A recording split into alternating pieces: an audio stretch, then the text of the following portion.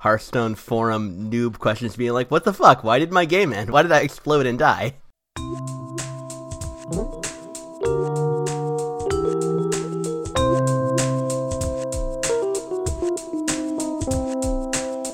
Welcome to Shroom for Two, the podcast about my taxes, because that's all I feel qualified to talk about this week. I'm Mike.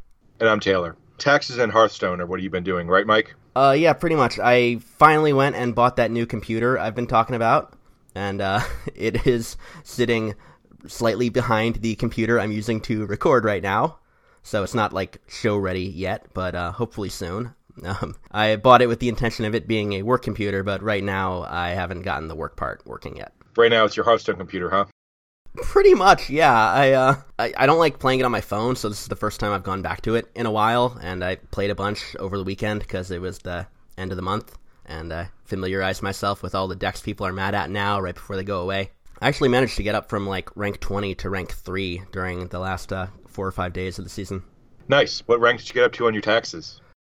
Oh, I will get back to you on that. I did manage to prank myself by leaving a box blank on one form and thinking that I owed the state $1,000 because of it. So any of you tax doers out there, just make sure to double check all your paperwork when you're entering all the numbers in. Right. So speaking of double checking things, let's go back and check a second time on a deck that we talked about on the show. The Zumek deck that we mentioned a little while ago. I mentioned that I thought that we could kind of take it down like a dancing tribal path with, Headhunter and some of the other powerful dancing cards. And the problem with that was that I didn't own any Headhunters, and I knew that Mike owned 4 of them. So, Mike, tell us about your dancing Zumek. All right, well, this feels a lot like 2 decks shuffled together. Like, there's a few common good stuff cards between them, especially at the low end, with stuff like Con Man and Rolling Stone and Quasar Wizard. But then, like, when you get the hand of cards you're playing that game with, you'll find that, like, okay, these are really good for the Gargantuar stuff, because this was also based on a Gargantuar deck for... That's right. The original Zumek deck that we were talking about was a Zumek deck that also ran Gargologist and Frankentar. Right, yeah, and so I decided to go a little bit heavier on the Garg package for the high end, and then put in a handful of dancing cards that I like, mainly Headhunter, but also Disco Dance Floor and Disco Knot, and a couple of the 3-1 that makes a 1-1 that I think is Disco Zombie. Yeah, Disco Zombie, the basic. The problem I ran into was that a lot of the cards in your deck don't synergize that well with each other. Like, you draw, like, okay, this is a good Garg hand, and sometimes I'll have that Gargologist that they can't kill right away, and then I can kind of use that to steamroll down the hill. But, you know, if you have, like, the Gargologist on the field and you draw a Headhunter, and you don't have any, like, Dancer to evolve it with, that's just kind of sitting there in your hand as a 3-4 you're probably not going to play. That's right. I'm definitely with you on the 2 decks shuffled together situation. I think that you've probably got a bit of an advantage there from the fact that Disco Knot is just so good that it kind of works with both packages, because it either gives your Dancing Stuff Bullseye and evolves your Headhunter, or it just gives your low-end weenies like Gargologist Bullseye, because they just have very little power. And then when it comes time for the Gargs to do the damage, the Gargs have less damage that they need to do. So I imagine the Disco Knot is kind of the glue that holds the 2 halves of these cards together. Does that not work out in practice? Nah, not really. I'm very protective of Disco Knot. Like, I will hold that in my hand for a long time until I have something to combo with it in most cases, because this deck is just straight up worse than, like, the Zumek decks that are out there. Let me just say that for the record, because in order to get all of these different archetypes in there, I had to cut stuff like going viral. And if you're not running going viral, then filling your board full of cheap things like regular Zumek is way worse of an idea. Right. I think there's probably a case to be made that it's not as worth it anymore to sandbag your Disco Knot, because the thing that you used to want to do is go Disco Knot into Flamenco Zombie and then deal a bunch of bullseye damage to their face. Now that Disco Knot only gives bullseye to things with power 2 or less instead of 3 or less, that doesn't work anymore because the Flamenco Zombies are 3-2. And so I think that maybe like the average case of Disco Knot might just be like getting in a little bit of bullseye damage, with like a random Quasar or something, and then like trading 1-for-1 with a card of your opponent's. Or saving it as a fast evolution target for Headhunter, because, since I'm not running Life of the Party or Unlife of the Party, and I don't have the, like, Boogaloo's tricks, I don't have a lot of dancing bodies to evolve this with in this deck if I happen to not get a Disco Dance Floor, because that's really the one I'm banking on having before I can evolve Headhunter. Right. Disco Dance Floor is also really good just by itself. Since it doesn't have any power, it doesn't attack regular, so it only increments their block meter with the overshoot. And so, yeah, I mean, it was an idea that I had. It seemed kind of like I was swarming the board, and I thought that, like, Frankentar would, like, that you could just, like, kind of do the normal dancing thing and then top it out with a Frankentar, and that would still work pretty good. Because, like, you'll have weenies and they'll die and Frankentar will get big. But maybe that the Garg package and the dancing package just have little enough to do with each other that that you can kind of draw the wrong parts of your deck and kind of falter in the mid-game. Yeah, playing a bunch of Hearthstone has kind of taught me that these two games are not quite as similar as you would think, at least not when you get to the actual playing the game against other people, because Hearthstone has a lot of decks that are based on the merits of your entire deck composition, like the Mechathune thing, that you need to literally draw your entire deck before you can get your win condition ready to go, is very popular out there, and that kind of deck is infeasible in PvZ Heroes. You're just going to be judged based on whatever the top dozen cards from your deck are going to be, and you're never going to draw your whole deck. I think that's to PvZ Heroes' credit. I think I like it better too. But I definitely am with you on that. There are plenty of Hearthstone decks that don't want to play to the board at all. Like they want to be an honest-to-God control deck, want to play lots of removal, play lots of card advantage, not really do very much in terms of attacking your opponent's life total until you get to the very end of the game, and then you just kill them. There are kind of some decks like that in PvZ, but it still is very, like, play to the board centric, just because the spells don't do anywhere near as much as they do in Hearthstone. And like a lot of your combos are creature based. You're like doing an Astro Vera thing, you're doing a Heartachoke thing, you're, I don't know, doing a Pecanolith thing. There's also no armor, where Hearthstone games, like the way yes, like all the druid stuff nowadays is about armor generation, which is, a way to go over your max life a lot easier, and in this game you really have Astro Vera, and that's it as far as not just life gain, but life like armor. Increasing your life total, yeah. I think there's probably still something to this. Like I would, had you shown me this while it was in the brew phase, I probably would have suggested that you put some going virals in there. But I think that this is a pretty solid stab at making this kind of archetype work, and that you really did highlight the fact that these card pools aren't as similar to each other as it seemed like when I was just kind of trying to fuck around with Frankentar. So good on you for giving it a shot. All right, so turn 3 Frankentar is still incredible. Like, throwing down a 5/7 on turn 3 will win you a lot of games by itself. Like, the high rolls I've had in this deck are when the Garg synergy is online, and I can drop the Gargologist on 2 and not have it die immediately, and then drop either another Gargologist and a Frankentar, keep it alive one more turn, and then drop, like, a defensive end. But yeah. Good. Playing with Gargologist reminds me a lot of playing with Flag Zombie, because they're both 2 cost, 3 health creatures, where if you don't have, if you're not able to take care of them swiftly, they could wind up being your doom. You also kind of need to have gas for them in your hand right away, because they're like a very much a lightning rod. So like if you play your Gargologist, don't have a payoff kind of teed up right away, then your chances of getting any more than just like a regular 2/3s worth of value from it is pretty minimal. Yeah, and Final Mission Gas Giant, also good for a laugh. Oh sure, I mean that's legitimately good. I mean even after Final Mission got nerfed, I think that's probably still one of the better things to do to Gas Giant. Yeah, Gas Giant is a really good. Like we've talked about, like, you like Gas Giant, and I've messed around with it a little bit. I feel like that card's kind of overlooked by the masses, but it is very very threatening. Well, it's a little bit less good with the going viral plan, because it does hit your whole entire team.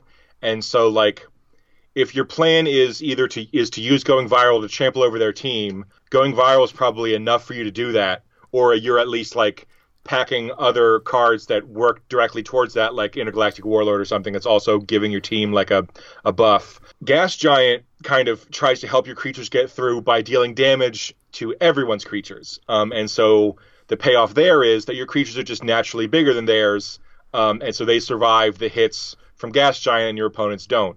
But the problem there is if you've got a team that needs to survive the attack in order to frenzy, trample over their creatures, if they were going to do that anyway, Gas Giant reduces their life total. That's just that much more likely that they're going to die and not get their frenzy off.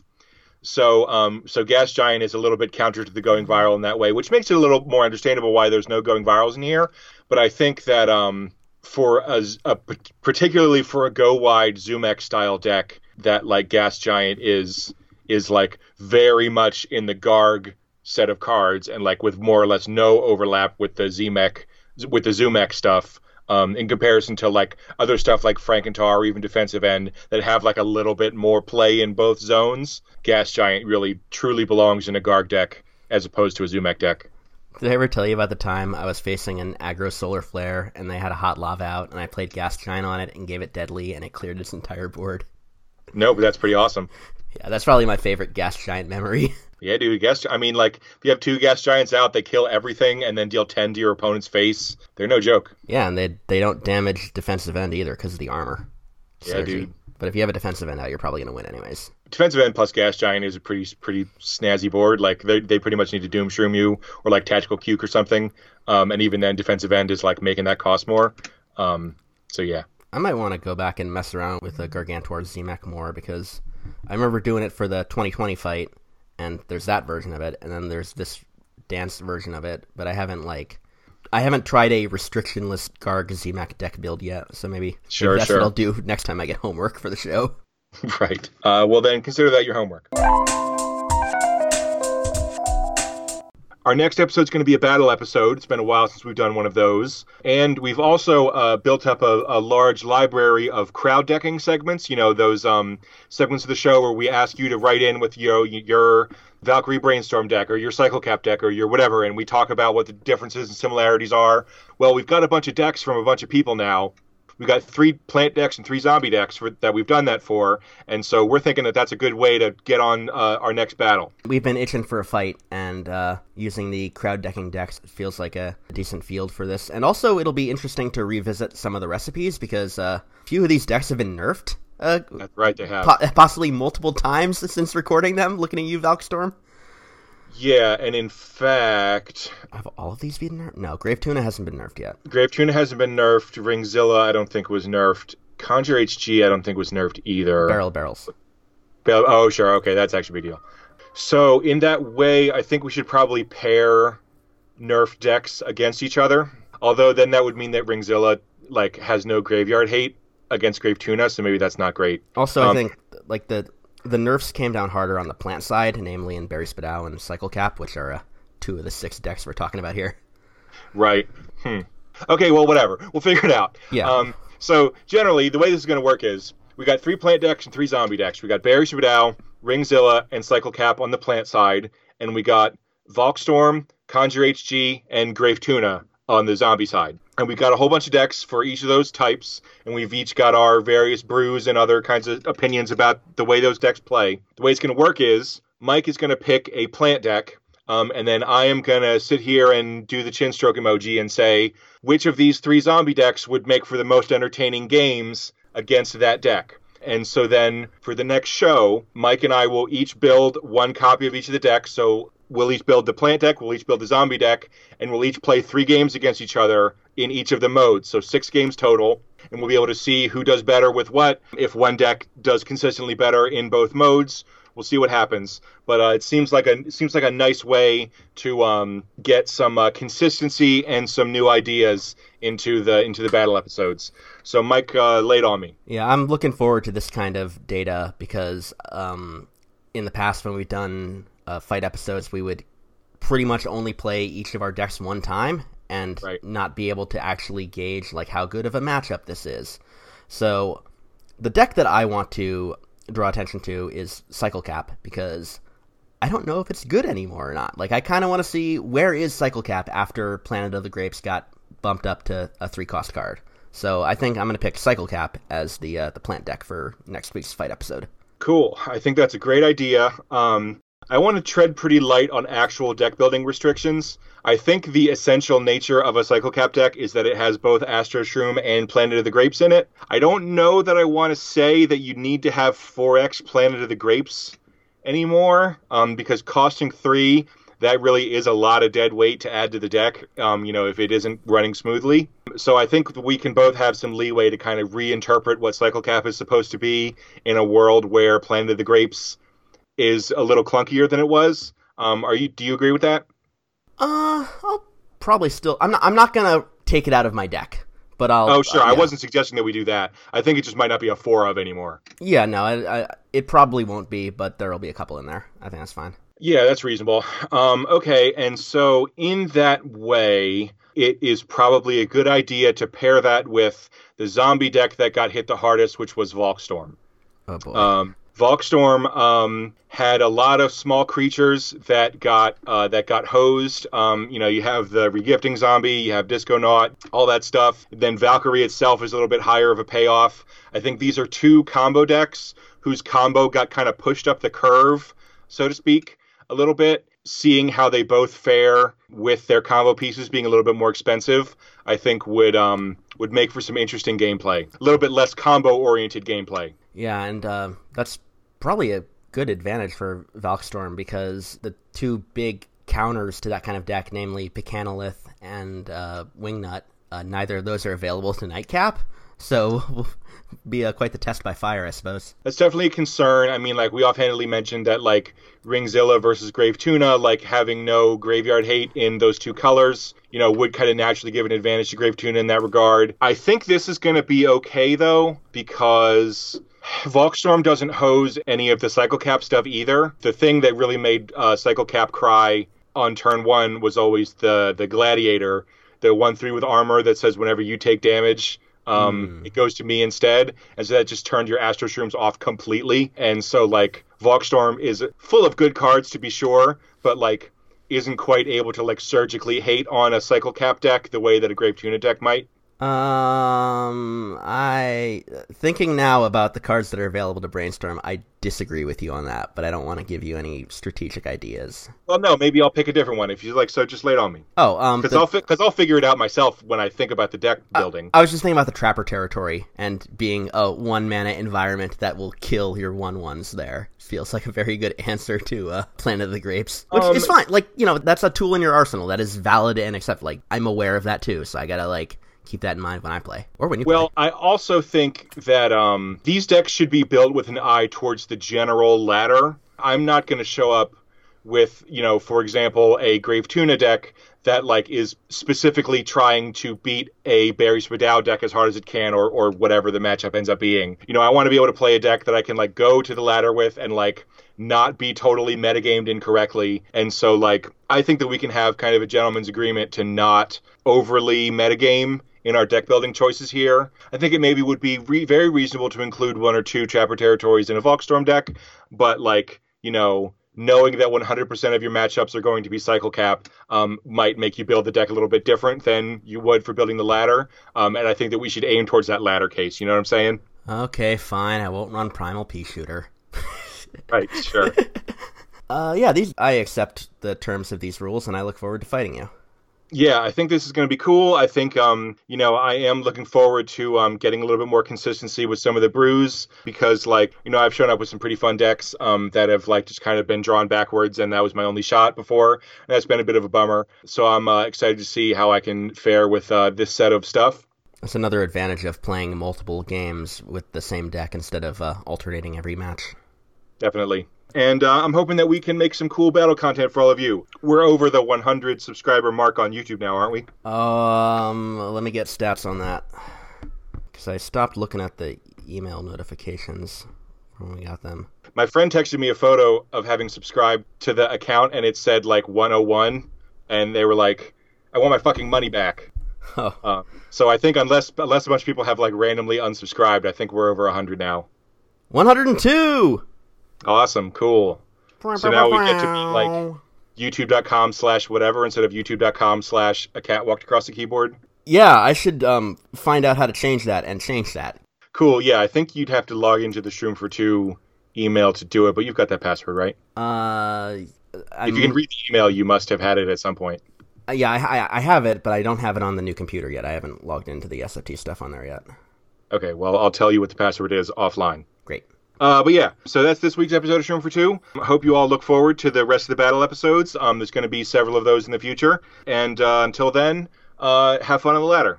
Yeah, and have fun off the ladder, as we now actually have nice weather out here in spring, and you can go and watch your baseball team be terrible. Or maybe that's just me. Oh yeah, it sounds like a story. Just baseball started, and the Red Sox opened the season on an 11-game road trip on the West Coast, so all of their games started like 10 p.m. Eastern, and they've looked really bad every game they've played so far. Just from getting their asses kicked. Everyone's all championship hungover, and we're giving another $150 million to Chris Sale, which I'm very upset about. Sounds like a bummer. Maybe we should play some Shroom for... Fuck. Maybe we should play some PvZ Heroes to cheer you up. Yeah, now that I have an excuse to go and play around with Cycle Cap again. I don't think I've made a Cycle Cap deck since the nerf, so that'll be a fun little exercise for me. Yeah, same. I hope I didn't disenchant all my Planet of the Grapes, which would be so dumb for 50 sparks each. Why would I ever do that? Anyway, yeah, till next time, I'm Taylor. And I'm Mike. Have a great week, everybody. Cool, I didn't do that. Although they are still at 100% rate. What are you talking about? The nerfed cards in the most recent batch of nerfs, like Planet of the Grapes. The refunds, yeah. They still recycle for the full amount. And so, even if I had recycled them, I could bring them back. Oh, yeah, I got my 11th duplicate legendary from my weekly pack last week. Nice. I might finally be ready to disenchant them because it was Cornucopia number 5. And who has time for that? Yeah, exactly. I logged into Hearthstone for the first time in a very long time this past weekend, and I opened a chest that was from August of 2018, which gives you an idea of how much I've been playing that game. Oh, I want to tell my crazy... All right, so I was playing the Whizbang Mech Paladin deck, and I got the Hydrologist Discover a Secret guy to fire twice, and on the first secret, I played the when your opponent plays a minion, reduce it to 1 health thing, and got a Doomsayer. And then with the second secret, I played the when you take face damage, your opponent takes that much face damage one, because I was playing a Warlock deck running a bunch of 8-attack giants and big stuff like that. And so on turn 8, they played the Lich King, which I'm very excited for because 8-attack giant. And so I played Tyrion, and then they play that Lich King spell that's destroy a thing and pay life equal to its health. And so he went down from 12 to 6. And then went and attacked me for face and did 8 damage to himself face after playing the 7/7 taunt. Excellent. It was very satisfying. Yeah, it's very fun to win in Hearthstone with Eye for an Eye because, to my estimation, Eye for an Eye is one of the stone cold worst cards in the game. It was only good if you were playing against Freeze Mage, which doesn't exist anymore. Yeah, I mean, in terms of all the ways that you're supposed to evaluate cards, how does it affect the board? Is it card advantage? Does it do whatever? It does literally none of those things. It relies on you taking damage, which you don't want to happen, to do an equal amount of damage to your opponent, which is completely inconsequential in all but this exact case. It's super easy to play around for most decks, unless you're running Warlock with a bunch of giant 8/8s. Yeah, so congratulations. That's an achievement in my book. I also had one where I was playing Hunter, and I played that give a thing plus 3/3 and shuffle some buffed copies of it into your deck. And I've never seen that before. That's cool. It's called Dire Frenzy, and you can play it on Huffer to turn it into a 7/5, a 3-mana 7/5 with charge. And I top decked 2 of those in a row as soon as I played it. I guess it's always Huffer. That was the I won and my opponent was so mad they tried to friend request me kind of game. Oh, yeah, I've had a few of those. Yeah, those are fun. I didn't accept it, though. You accept the friend request to say GG, and they tell you to go fuck yourself? Yeah, usually what I do is I let them chill for an hour, and then I accept it, and by then they're not mad anymore, or they forget why they were mad at me. Exactly, yeah. Okay, that's enough show.